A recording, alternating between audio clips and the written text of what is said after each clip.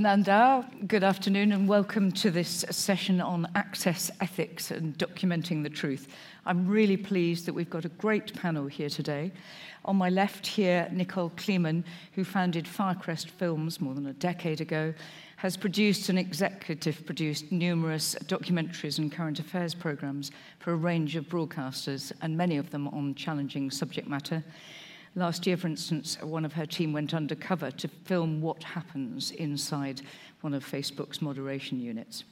Callum McRae is a filmmaker and journalist and writer who co-founded Outsider Television in 1993. He has filmed and reported around the world, often focusing on human rights and injustice. And his most recent feature is The Ballymurphy Precedent, which aired on Channel 4 last year. And that's the connection between him and our third panellist, Gwion Owen. He was the producer of the Ballymurphy film. His company, Owen Media, was set up in 2014 to develop, produce, and source funding for films in a range of genre. So we've got lots to talk about. We'd better get started. I wanted to start by asking each of you very briefly to share with us a particular dilemma that you're currently dealing with or that you've recently dealt with in relation to making this kind of film. We had two programmes on air this week. We had a Channel 4 film on Monday and a BBC Scotland film on last night, both of which were incredibly complex. The Monday's film, we went undercover in America's biggest chicken processor in Texas to show the reality of chlorinated chicken, which, as you can imagine, undercover filming in America in a completely different legal environment, sending someone in to work somewhere where you know is toxic and unpleasant, and having to look after them as well. That was a very complex program. And last night was the first broadcast of a 3-part series that we've been making for BBC Scotland for nearly 2 years, where we've been following detectives in Glasgow investigating murder. So not only do you have to start filming many, many different cases because you don't know what's going to be resolved, what's going to go through the courts, but you've got the victims to deal with as well. No doubt we'll be coming back to some of that later. Callum, what's your recent dilemma? Well, it's the kind of leads on to what we're going to be talking about a bit later, but certainly one of the, in terms of access and your responsibilities to your contributors, when we were making the Ballymurphy Precedent, we spent sort of 4 years trying to make it, trying to get the funding, initially convincing the families and the relatives that they should trust me. And then, of course, once we'd kind of done that, then immediately had this problem of that what the film is going to have to show is the massacre of their loved ones. You know, we're going to have to show exactly what happened when their mother or their father or their brother, how they were killed by the British and how they died and all the rest of it. And so that kind of posed a real problem in terms of how do you treat that. You don't want to do kind of, it has to be informative, it has to get over the horror of what happened and show forensically what happened, but it has to also be something that they could bear to watch, because, you know, you can't lead them into something like that and then confront them with something like that, especially given that I'd made it clear to them that I wasn't going to show them the film. They had to trust me. I wasn't going to show the film until it was done. So that led to, actually in the end, came up with what I think and believe was actually a very effective creative solution. But that was quite an issue, trying to work out how we're going to do that. I mean, I probably haven't got time to go into how we did it just now, but I mean, that phrase, can bear to watch, is something I think we'll come back to, because we're talking about a range of different people. We're talking about contributors, we're talking about families of people who've died, but we're also talking about the audience. Yeah. So there's a whole range of things there. Gwion, can I come last to you? Yeah, we're working, well, we're developing a documentary, the centre point of which is quite a horrific incident during a sporting event, which I don't think has been seen on television in the UK. Obviously these things are available on the web. But it's finding that balance between showing, giving a sense of the horror of what happened, and then maintaining that, thinking through what the audience actually needs to see to understand what happened, without, crossing that line, which just crosses into something that, it's sensationalist or gratuitous in what they see on screen. And it's a very, very difficult one because I think, the sort of feature documentary genre offers you slightly more scope and latitude there than, pure television because, because the various mediums is going to be seen. But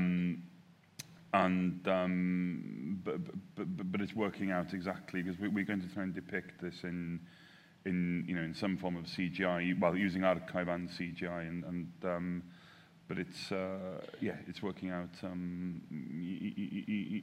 showing the audience, the maximum effect of what happened without crossing that line, and it's a very, very difficult line to know where it sits.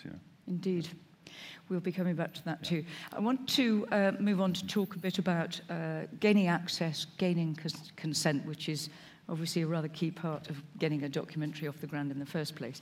And if we could line up clip 1, which is from a series that you've made. Can you just tell us briefly what that was? So this is from a series we made for Channel 4 that was on air in November 2017 called Life is Behind Bars, which it was a 2-part series for Channel 4 documentaries about what it's like to serve a life sentence with access to a number of prisons in Scotland.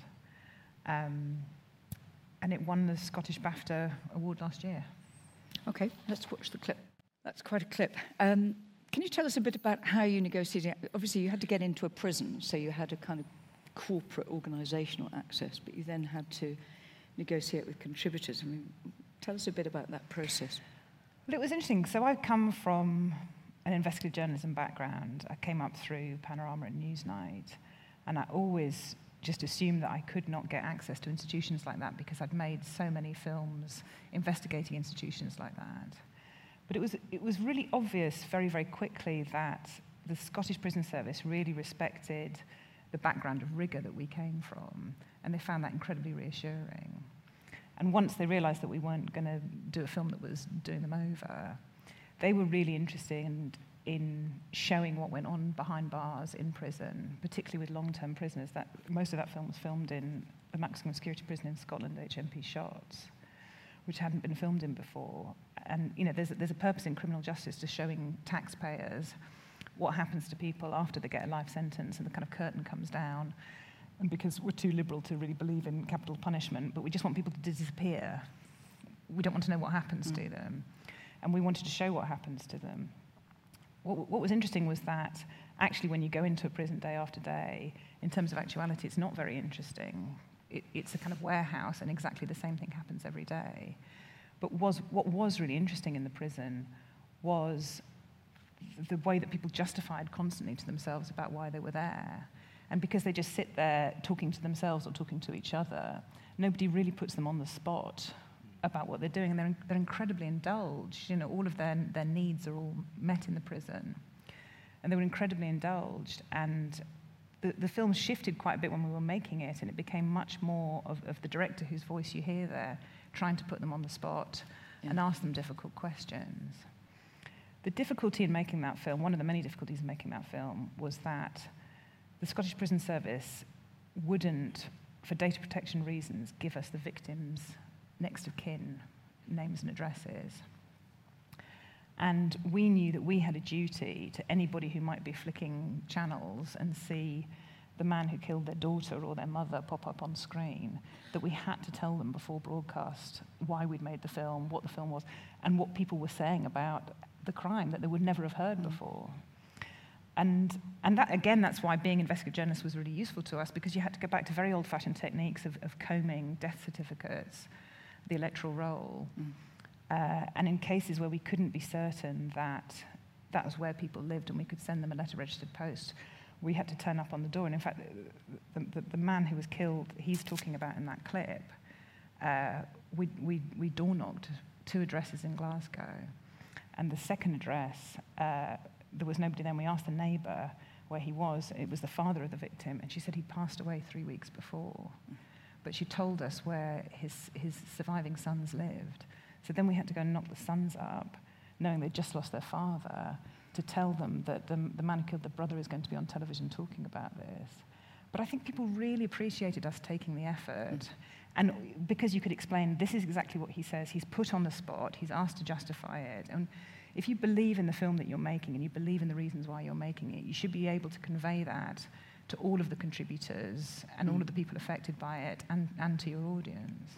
So what about him and people, the contributors like him, the lifers themselves? What did you tell them was involved in making the programme, and were they resistant to the idea of being in it? There are 400 inmates at HMP Shotts, and there was a tiny handful that would talk to us.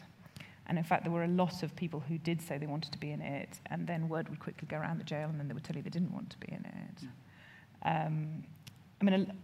A lot of them are involved in organised crime, people who are in there, and they don't want to have anything to do with it. And there was an extra layer of complication that we didn't want to get into. A lot of them wanted to be in it, but then when they thought about what their families and the victims would see, they weren't sure. But then when they realised that actually it could have a positive outcome, that's why he wanted to do it. He'd never talked about it. He's 16 years into his sentence. And when he was reassured that we would handle the victim very sensitively and the victim's family, then he felt more comfortable about talking. Callum, talk to us a bit about your experience of gaining consent. I mean, Ballymurphy, obviously an example of people who had been through immense trauma, but a long time ago. And you're bringing up, I mean, obviously the story is bringing itself up again because of the inquest and so on, but how far do you need to explain to people what might happen as a result of being on your programme? I think Ballymurphy, there were less issues in terms of, because the families had been through that process when they first lost their loved ones. It was in the middle of a war. In reality, it wasn't officially acknowledged as a war, but that's what it was. And they all, their trauma was the first 20 years when they had to keep their heads down. And you know, if your loved one is accused of being a member of the IRA, you don't stand up and shout about it, because then you'll be targeted by the British. So there was that very much, that was their trauma. And so when actually they had begun to get together and talk about it, then, and I went and said, look, I want to make this film. So my problem with them actually was rather the reverse. It was like, I probably won't be able to make this film. I said, they'll tell you now, I mean, they're all good friends now, but they'll tell you how often I used to lead on and say, look, this probably isn't going to happen, this probably won't happen, you know, don't get excited about it.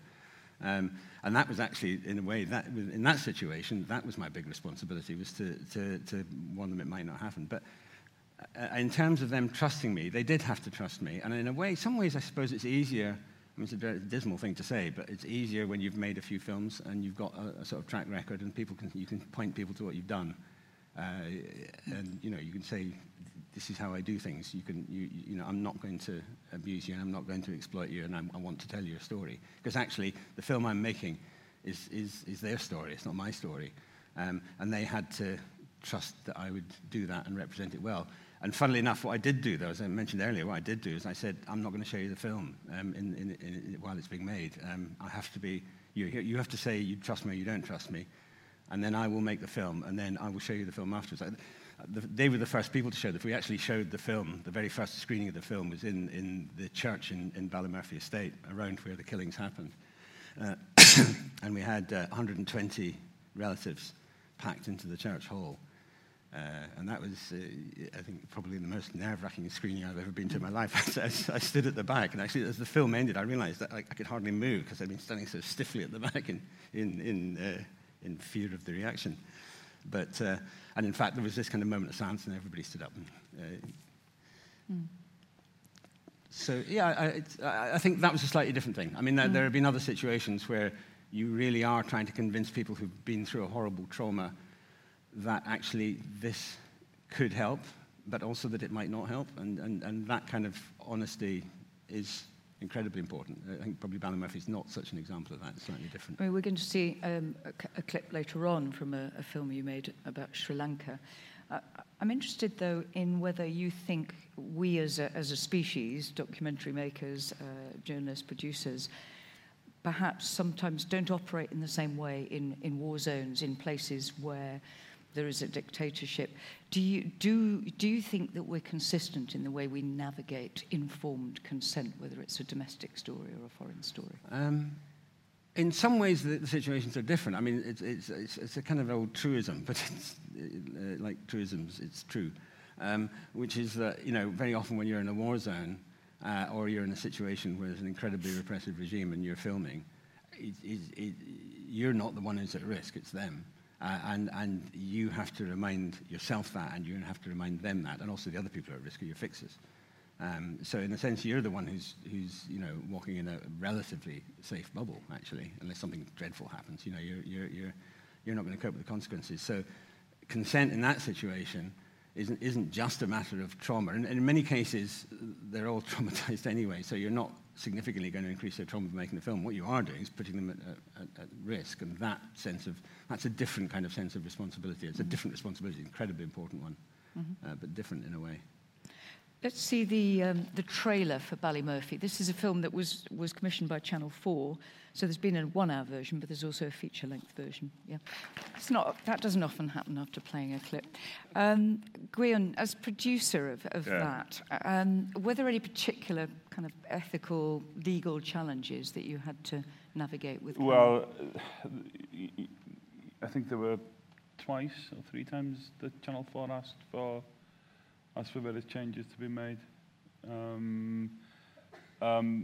In terms of ethics, I think it was, that production was led, very largely led by Callum, in fairness, who had, spent a lot of time dealing with the families before I joined the project, and I think, it stands as testimony to Callum's ability as a journalist and as a filmmaker that the families were prepared to trust them. Just jump back to what Nicole has said there about the requirement to tell the families of victims. I was quite interested in what you said there, because about a year ago I dealt with a not dissimilar situation to that, where a family of a victim of an incident probably most of the people here have heard of, and although the pitch we made, and I think we made the pitch to S4C and to the BBC, and they were both interested, we found out that a current affairs programme had been made about the same issue, and a family had lost their son in what remains, very controversial and unexplained circumstances to this day. And reported certainly nationally in the UK when it happened, and I'm sure globally. And the current affairs reporter had not told the parents of when this programme had gone out, and this programme had gone out about 4 or 5 years previously. And they switched on the television just to find, just to see the programme about their son, and they refused blankly to take. The pitch we made wasn't completely based on, wasn't completely dependent on getting the parents to take part. But I think it changed the film, and in the end, we didn't feel that we could make the film that we wanted to without the parents' consent and their involvement. But they had switched the television on and just seen the programme, and they simply hadn't been told. And I was actually fascinated to hear about the lengths you went to find the families of the victims, because I think that was a shocking experience I had there.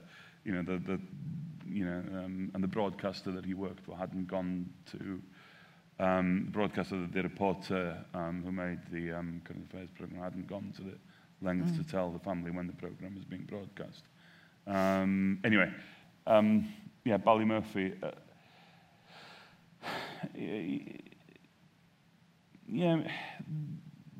There were ethical issues there. I think we spoke through how we were depicting the deaths quite thoroughly beforehand. And do you get different issues coming up when other broadcasters start buying the programme? They respond to it. We didn't have on Ballymurphy specifically, because there was Channel 4 and there was RTE who came. Ultimately, RTE came in as a pre-sale, and then there was the film agency and the BAI, and I think they all bought. Thankfully, they all bought into the one vision at the beginning, and that was, I think, it would have made our lives terribly, terribly difficult if we had to. I think there were 8 funders in the financiers in the end between Birth and Pulitzer. It would have. If thankfully that wasn't 8 broadcasters; it was 2 broadcasters. But And RT, although the initial involvement was as a commission alongside Channel 4, it dropped back to a pre-sale in the end. But had we been dealing with 3 or 4 broadcasters with different requirements there, I think we would have, it would have been terribly struggled there, beyond what we actually had. And I know, Callum, you've got a lot to say. Well, I'm sure all of you have, about the impartiality and balance issue, which is where you get to when you're getting to this stage in a production. And it's kind of built into the guidelines of most of the broadcasters you're working for. How difficult is that for you? And how do you have a lot of arguments with commissioners about what that means?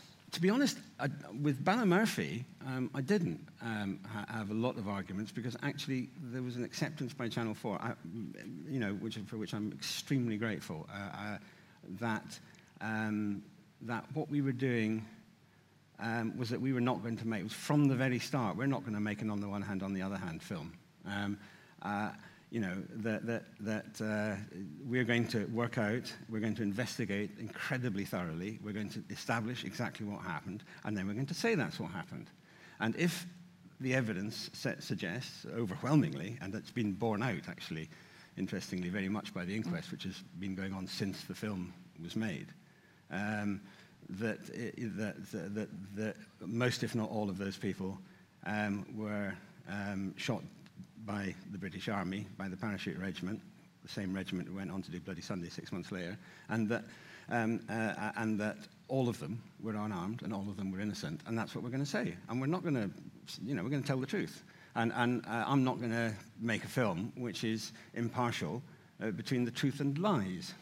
And so it's very straightforward. And I know there have been arguments, people have been concerned, and one hears rumours from juries and things, they're always a bit not sure about the balance, And my argument is very, very clear, is that for 47 years, there has been a lie told. And lawyers all start fidgeting in the seats when you use that word, but, there have been lies told about what happened. The official narrative of what happened in the Ballymurphy massacre is untrue. And so for 47 years, but it's been 47 years, it's been largely unchallenged. So as far as I'm concerned, my film wasn't unbalanced. My film was the balance. And in that, I can, claim to be positively Reithian in our aim. And that whole, the whole argument of impartiality I find it really problematic, because basically, if you are in an unequal world, if you are balanced between the haves and the have-nots, if then you are not balanced and impartial and neutral. You are preventing change to injustice, and if you prevent change to injustice, excuse me, that doesn't make you impartial. That makes you a reactionary. And impartiality is it's a good word, and I prefer, because of the way impartiality is so misused. And I know this gets me into trouble and makes people in the BBC a bit nervous, particularly. But it's misused. It's not a bad word. It's a misused word very often to cover up, at best, shoddy journalism, and at worst, sort of, open reactionary sort of journalism. But it's kind of, it's also about making the program as good as possible, and so balance is also about making sure the audience understands what the official narrative was and why it was the way it was.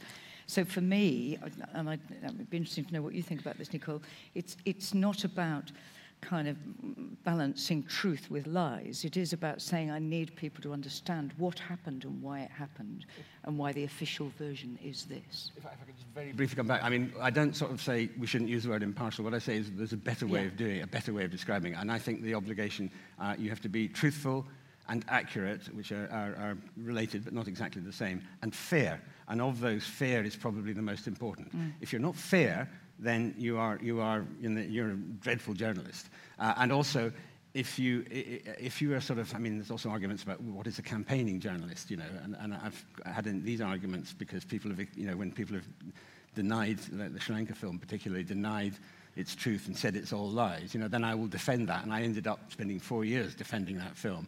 And people said, are you a campaigner or a journalist? And as far as I'm concerned, I'm a journalist defending my story. And if that makes me a campaigner, then that's fine. But the interesting thing that journalists and campaigners should have in common is that if you are trying to make your point or establish your truth by misrepresenting the people who disagree with you or the people on the other side, then you are both a rubbish journalist and a rubbish campaigner, because you're not going to win your campaign if you misrepresent the opposition, as it were. So your obligation to be truthful, to be accurate, and to be fair is paramount, because without that, you're not a journalist. Yeah. Nicole? It's about fairness. It is about fairness. That's the key thing. And I think you have to recognise that often you come to an issue with an agenda yourself, which is why you're interested in it. But you have to establish all the time that you're being fair to all parties, and that's how you get at the truth. Let's move on to our responsibilities to the people who work for us. I'm going to show a clip in a minute, the Facebook clip. But Nicole, I know you and your company are always very exercised about the fact that you're often hiring very young, very ambitious, very keen people to do quite difficult stuff that's risky to them. So, a lot of what we do, the murder series we had on last night, the Undercover in America we had on Monday, the prison series, they're very harrowing topics. You're asking people to spend huge amounts of time listening to very difficult stories and following very difficult events, or you're asking them to work undercover. So we've got a real duty to support our staff and people who are working on our projects. The duty of care that we have to contributors also extends to the people who are working on them. And it's particularly true with Undercover because of Google and the internet now, inevitably people who do Undercover have limited experience, so you can't look them up, or they've got a very common name. There's a woman in our office called Emma Stewart who does all our Undercover because she's called Emma Stewart. But when she's busy, we have to get other people. And I shouldn't have said that, actually, now. Whenever she's going to apply for a job, you'll have to cut that one. But quite often people who come in to do Undercover... She's undercover at the BBC just now, isn't she? No, that was a joke. They think that if they do an undercover job, that's a way to get into television. And you have to really explain to them that this is only going to get you so far. You might get a foot in the door. It's not going to get you into being a fantastic PD. And we need you to do it for very different reasons. You really need to examine the motives of people who come in to do undercover, even though we want them to do it. So the clip that we're going to show is from a film that we made last year where we went undercover inside Facebook's European Moderation Centre, which is in Dublin. And the guy who worked there for 2 months for us. And I've done Undercover years ago, but like one day at a time, and it's incredibly stressful. But to go and take a job, to make colleagues, to have friends at work, knowing that all the time you're filming them and recording everything that they say and do, is a really stressful and just psychologically difficult way to live your life. So you've got one level of pressure, which is you're deceiving all these people that you're going into work with every day who think they're your colleague and friend. Secondly, you've got the pressure of you're wearing filming equipment. Everything that you say and do is being recorded and could be sent to Ofcom. You're also worried, have you changed your batteries? Are you still recording? Have you got problems? And then on top of that, you've got the journalism, that everything that you're filming, you've got to think, am I justified in filming this? If somebody says something, what's the line of questioning to bottom out further evidence? Where's this story going? And particularly in a long-term job when you're doing that, to make sure that you're always on top of the story all the time. So it was a team of two, the undercover guy and his producer, who's a woman called Kerry Isfrin, who was in Dublin for 2 months with him. And every night he would come home with his rushes, and every day she would watch his rushes while he was at work and transcribe them and text him and phone him while he was at work and say, now ask this, now follow this up. So the pressure that you're under, so he was in there for 7 weeks, and he phoned me and said he couldn't go in anymore. He couldn't do another day, and I phoned the channel and said, I'm going to have to pull him out. And they said, but we need all these answers. Can you not just do one more day or one more week? And it's that kind of balance of the duty of care that you owe somebody who It's a really young and inexperienced guy who's doing a power of work, a really extraordinary piece of work that he's not really that qualified to do, but none of us can do.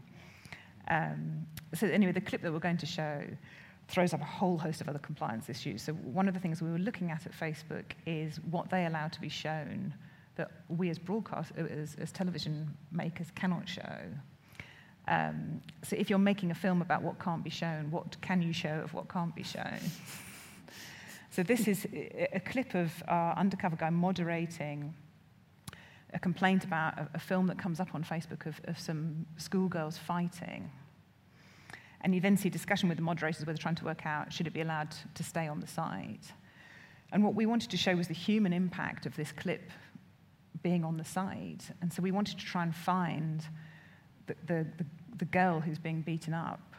And in fact, she wouldn't do it, her mother does an interview. And again, the information that we got from working at Facebook about that girl's name, we could not use in order to find her mother. We had to go and find it another way so that we couldn't be accused by Facebook of accessing and stealing the information. Okay, let's play the clip. Well, you've certainly explained, I think, watching that clip and some of the considerations you went through. How is the guy who shot it now? What's he doing? He's working in television as a researcher. Yeah. And I got him on a Channel 4 camera course when he came out. In fact, he's coming up here next week because this is nominated for an RTS Scotland Award. No, he's fine. I mean, I think he just had to go off. He made a football documentary, had to go off and do something completely different. I mean, it's interesting, isn't it, that kind of thing about there is a sort of youth versus older and wiser and perhaps more experienced heads, and maybe you get to a certain... You were like that young man at some point, but you get to a certain point where you think the story isn't worth this person being damaged by it? Yeah. No, definitely. And, and also you think, I've probably got enough material. It's that kind of feeling when you're more inexperienced, you think, I'll just keep on filming until I get it. I mean, I think what you're saying, I remember I had somebody undercover for about 2 months in a bank. In a bank? In a bank. And the emotional trauma of lying to people who you're getting on with. And the thing is that, you have to be like a kind of spy, and you have to have the mentality of a spy, but of course spies are notoriously psychotic and weird, and we can't afford to employ notoriously psychotic, weird people. We have to employ people who are really well-adjusted and considerate and thoughtful and aware of their duty of care themselves. And of course, what you're doing is you're putting them under absolutely huge stress. And the other thing is that when they come out as well, is that I think all too often, the TV industry, we've had somebody undercover and they come out and then they're just sent off, And actually, I'm absolutely convinced, well, I know that people have gone through really, really difficult emotional periods after being undercover. It's a huge strain. And as you say, it's young, inexperienced people who have to do it by definition. Yeah. Mm-hmm. I'd like us to play 2 clips now. They are both, in different ways, extremely disturbing. I should warn you of that. But I'm playing them because I think they raise issues about how we portray the stories that we've gathered in terms of both the effect on the audience, but the effect on the contributors, effect on their victims. So 2 clips, one after the other. Quite a hard watch. So the first clip was No Fire Zone about Sri Lanka, and the second one was from your Lifers series. Callum, can I ask you specifically, I mean, in the trailer, we see, it's a trailer for the film, we see somebody who's about to essentially be executed. How do you make decisions about what you're going to show there? Well, I mean, in the trailer we didn't show it. In the film we did show it. I mean, there was an awful lot of those kind of decisions. I mean, it was a slightly odd film to make in the sense that I wasn't there filming this stuff. I was working with stuff that we'd been given and was spending months sitting in a sub-basement in ITN Productions, just watching hours and hours and hours and hours of this footage. And you don't become desensitized to it, actually. And this is a well-known kind of established fact now, also in terms of when you go to war zones and you become traumatized, is that you don't become desensitized. You think you're being desensitized. You're actually building up a legacy of trauma. Now, obviously, I'm just watching it. So for me, it wasn't, you're conscious of the fact you're just watching it, and these people were living through it. So that you can't sort of, feel sorry for yourself. But in terms of what you can show, I mean, there were things that the stuff we showed in the film, which is far worse than in the trailer, obviously, wasn't the worst of it. So there were decisions about things that are just so awful that yeah, you couldn't show them. But I think there were some very interesting decisions that had to be made about what you could show and how you bring home to people the horror of what you're watching. And the really bizarre decisions, actually. One of the kind of, we were talking about this earlier at lunch, that one of the sort of, there are no rules, really. When we first made the film, which we showed on television, and we had these, there was these horrible images of women who'd been raped and then executed, and they were naked. And on Channel 4, I took the decision. I mean, I don't know what people will think about this, and I don't really even kind of quite understand why I took the decisions I did. But I said, right, I'm going to blur the genitals, but not the breasts, because I don't want to sanitize it. And so and then I thought, well, when we make the feature, I thought, well, I'm not going to sanitize it at all, because people have paid their money, they know what they're coming to. It's, you're not going to accidentally have kids watching it. So I'm not going to blur it at all. And then as we made the film, and I wanted the premiere to be in India, because it was the nearest we could get to Sri Lanka. And then I suddenly started thinking, well, actually, I don't want. I suddenly started thinking my audience, and I said, I can't show.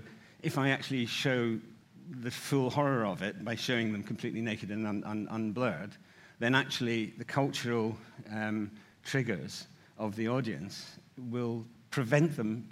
It won't actually help them understand the horror. It'll prevent them from understanding, because they'll just be so sort of viscerally shocked at the image rather than the meaning of it all. And so in the end, funnily enough, I ended up blurring both the genitals and the breasts. So these kind of moral dilemmas there's no rules for them, and I don't know if I did the right thing. Yeah. But that was the kind of thought process I went through. Are there any particular stories where you feel maybe you would do it differently now, years later? Probably I've wiped them. No, I'm Sometimes it's a question of just knowing that there was another way of doing it, not necessarily. Yes, I mean, I think what happens is that as you do it more and more, you do kind of work out, even if it's, again, sort of visceral rather than codified system of deciding what's okay and what isn't. Those guidelines only get you so far. And it's a balance between who your audience is, who's going to see it, your duty to the relatives of the survivors, or to So there's a whole balance of stuff, and actually there can't really be rules. Actually, I don't think. Does it change when, for example, the film that I made for S4C in GoPro with South Korea back in 2015 was Tears of Blood. And it was about a prisoner of war. It included a prisoner of war who'd been Mr. Yu, who'd been in these aquariums of Pyongyang for 45 years before escaping to the south. And there was one point there, and of course it was just his testimony. We didn't have anything to show other than him saying this, and where he said that because they were being starved, him and another man were told by someone they knew in these camps to come around to wherever this guy, lived, but, wherever he slept and where he had his place in the camp to come around because he had food. And when they turned up there, they were actually eating the remnants of his daughter. And, and we were thinking about it, well, if we put this in, I think we did put it in the end, I mean, are people actually going to believe this? Or, because, obviously we didn't have anything to show. In the end, we thought, what Mr. Yu was saying was perfectly believable when we put it in. But there was this sort of dilemma of, is the bar of what, the audience will believe in pure testimony here too high? But we left it in, and it was, I think, it was true, and it was accepted. And the life of the programs that you make is much longer and more diverse than it was 10 years ago, where you were literally making a program for a slot mostly. One slot which might be repeated. Yeah. I mean, that changes so much of this in terms of how it will be perceived 3 months down the line. You know, it's just kind of meaningless now. Yeah. And that used to be what defined what we could do all the time. You said, what am I post-watershed or pre-watershed? And I think the other, just thinking back on it, of course, the particularly horrible scenes that I didn't put into No Fire Zone, into any of the versions, were for the same reason, actually. The images were so horrible that you would completely forget the message you're trying to give and the truth you're trying to tell. You would just be overwhelmed by the image. And that, and of course, so what it does come back to, actually, I'm now thinking about it, it does come back to what you do is you do it for your audience. You work out who your audience is and how they're going to react, and then you, in a way, tailor the film and the images and the way you tell that story to your audience. And of course, that's more and more difficult because your audience is now Could be so disparate and so international. Nicole, that clip there, I found in many ways every bit as shocking as something extremely graphic. I mean, that man's fairly calm account of how he murdered his girlfriend is deeply shocking and disturbing. What kind of considerations did you go through when showing that? I mean, what were you having to think about? He didn't kill her; she survived. Oh, I beg your pardon. No. I mean, you wouldn't know from the clip the way that he's talking. So obviously we had to go and find her and tell her. It's difficult because you want to convey, on the one hand, the seriousness of what these men have done. And you also want to convey that although shots when you film it's a very static environment and it feels quite sterile. What's very difficult to convey visually is the very menacing air that is just there all the time when you're in the prison. And so you had to hear a bit about what those men had done. The difficulty is that he's utterly apologetic, even though he says he's sorry at the end. And you know, so as a program maker, do you censor that because it's so unpalatable? Do you have a responsibility to censor it because his former girlfriend will watch that, or could watch that, and people she knows will watch that?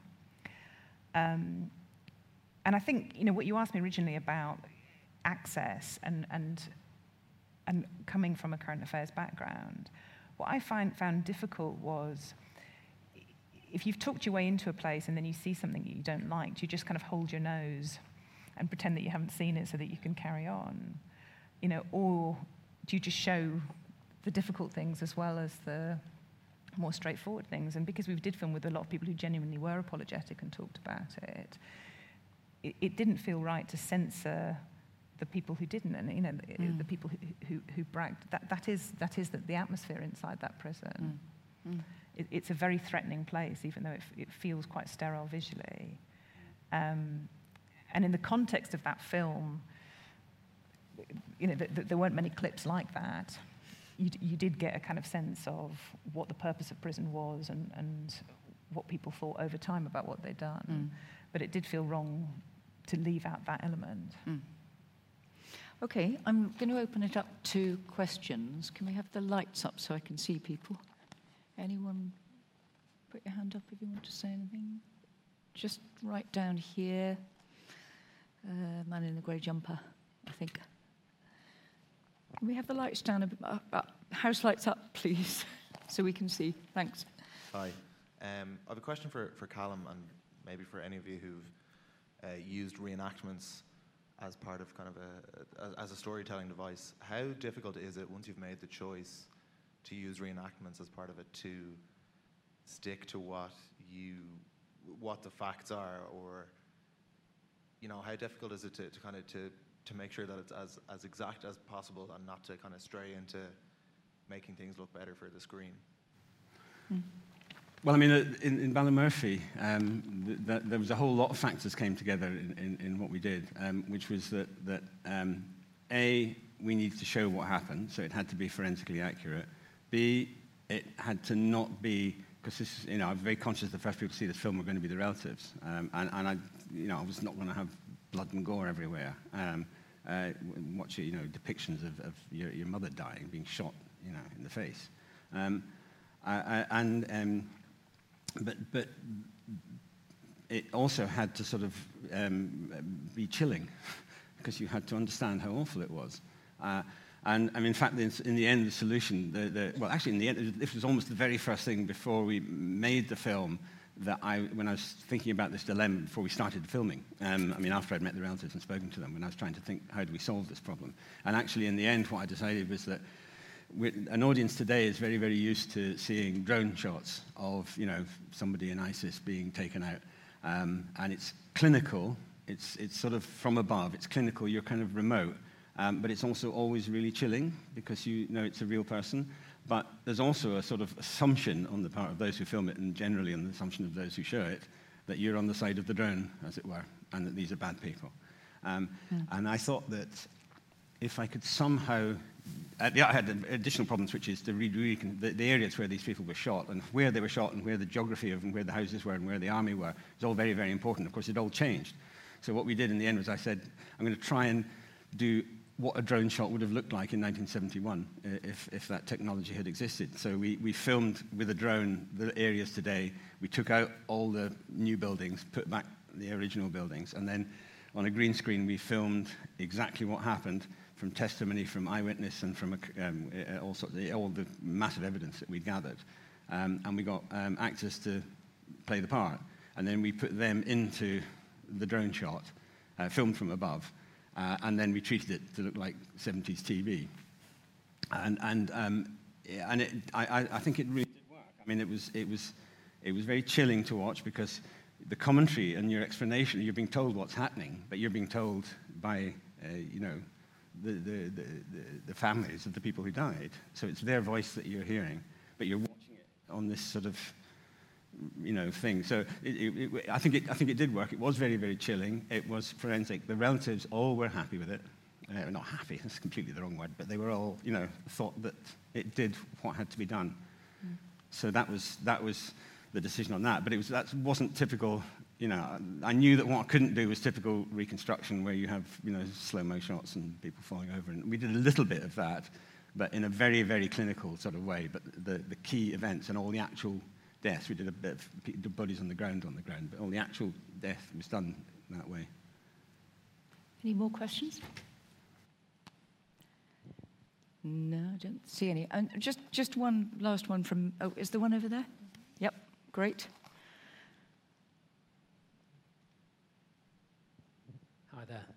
Having written some music as a composer for documentaries about war, and particularly sequences of death in Afghanistan and Iraq, personally over the years I've felt quite uncomfortable about having Hollywoodized footage of death, and I wanted to know what your thoughts are on that front.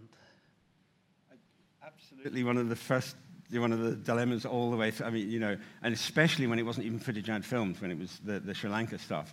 I had that was one of my 4 o'clock in the morning moments of anxiousness. I'm putting an orchestral score to execution movies and to real people dying, and it was really, felt really, I mean, in the end, I think we were absolutely right to do it. It made the film, it was a big part of the film, actually, the music. It was very good music.